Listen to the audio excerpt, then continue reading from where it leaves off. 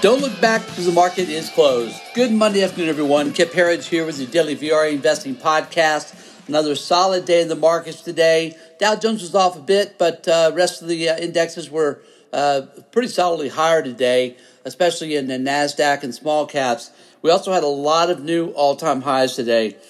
All-time highs today, S&P 500, Dow Jones Transports, Housing Index, Financials, Materials, Technology, and Real Estate all hit all-time highs today.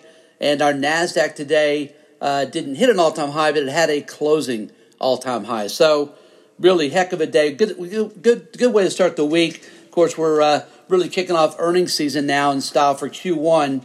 And Tesla just reported. Looks like it was pretty much in line with what it was a beat, but the stock is essentially flat right now. It's been over the board in the last few minutes, but this week is going to be a busy week. I think there's 45 S&P 500 companies reporting this week. And as we get into this week, right now we have a current earnings per share beat rate. Earnings per share growth is happening right now at about a 30% clip for the first quarter.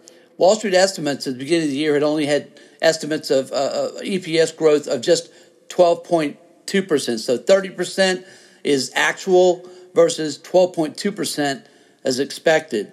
And this is only the first quarter. You've got to remember, as great as this quarter is, the second quarter is going to blow us away because second quarter of last year was, of course, coronavirus insanity.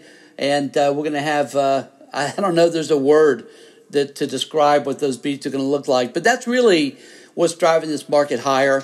The markets understand as a forward-looking mechanism, as a discounting mechanism, the market's always discounting what's about to happen 3 or 6 months out instead of what happened in our rearview mirror.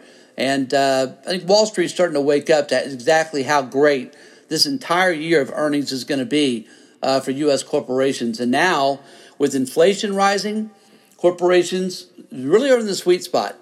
They're able to pass those inflationary costs down to consumers who are getting healthier and healthier.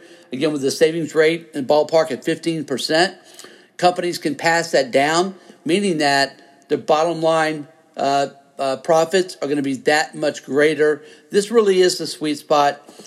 We saw the same thing, by the way, today in our internals. I'll cover that next. Let's go over the markets first. Again, our leader today was the Russell 2000 small caps, now really charging ahead after being the most oversold index. If you joined us last week, we told you this was our favorite index. It remains our favorite index right now. By the way, the NASDAQ chart looks just almost exactly the same as small caps. These two groups look like they're ready to run. R2K today was up 1.1%.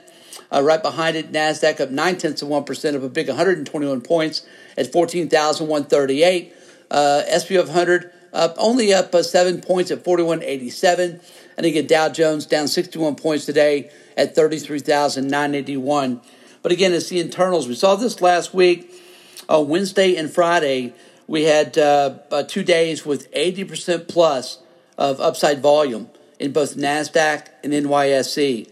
Sandwiched between those was Thursday's ugly day when word began to leak out that Biden was planning a capital gains tax hike, and that hurt our markets on Thursday. But Wednesday and Friday, phenomenal internals. Let's take a look at what happened today, because it happened again today. Today, NASDAQ, up-down volume, we're looking at, it was an 86% up volume day in NASDAQ. Folks, that's getting it. That's getting it. You don't have a lot of those.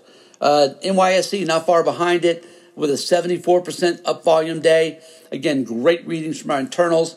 Advanced decline, same thing. We'll call it 2-to-1 across the board. NYSE and NASDAQ and advanced decline. And the thing that's just continued to blow everything else away has been new 52-week highs to lows.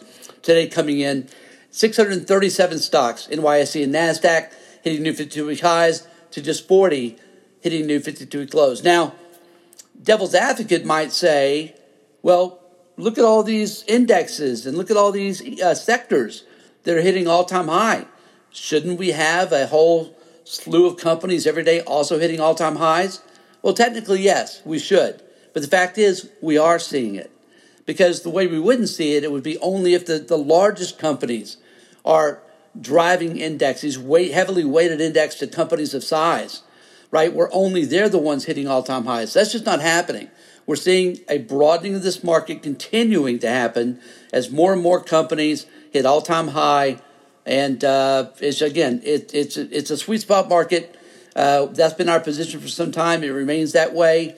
Now check back with us when we start getting ready for second quarter earnings, because that might be when we have a buy the rumor, sell the news event. But folks, that's 3 months away from now. Until then, we think this market will remain in what we're calling melt-up mode, looking very, very healthy and for very good reasons. We also noticed this, the pullback that we had. Remember, we had going into last week, we had 10 out of 12 days with negative, mixed to negative internals. And that really brought a lot of our indexes, without them really falling that much, that took our indexes down from being extreme overbought now to being great buys again. So we're seeing chart setups that are very conducive to sharp moves higher. So again, great looking chart setups.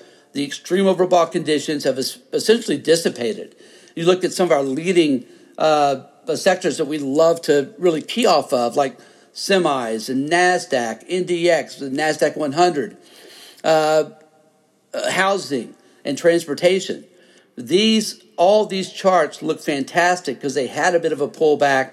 Extreme overbought conditions have been removed, and now they're ready to charge higher.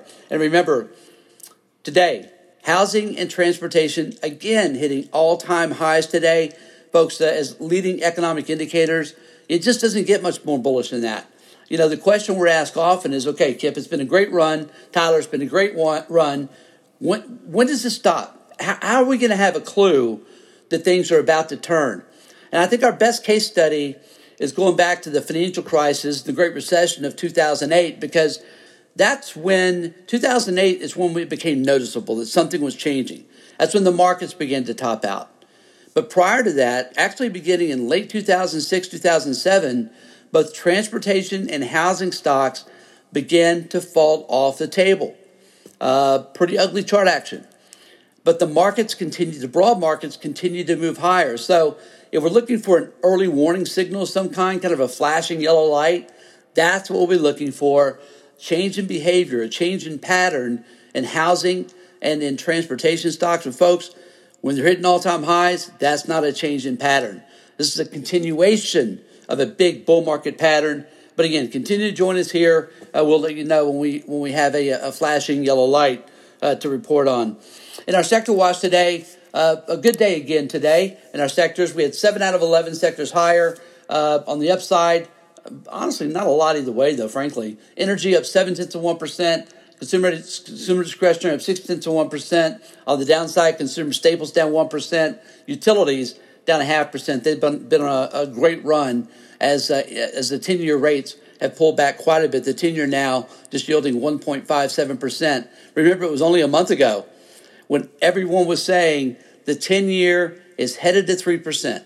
The 10-year has broken out.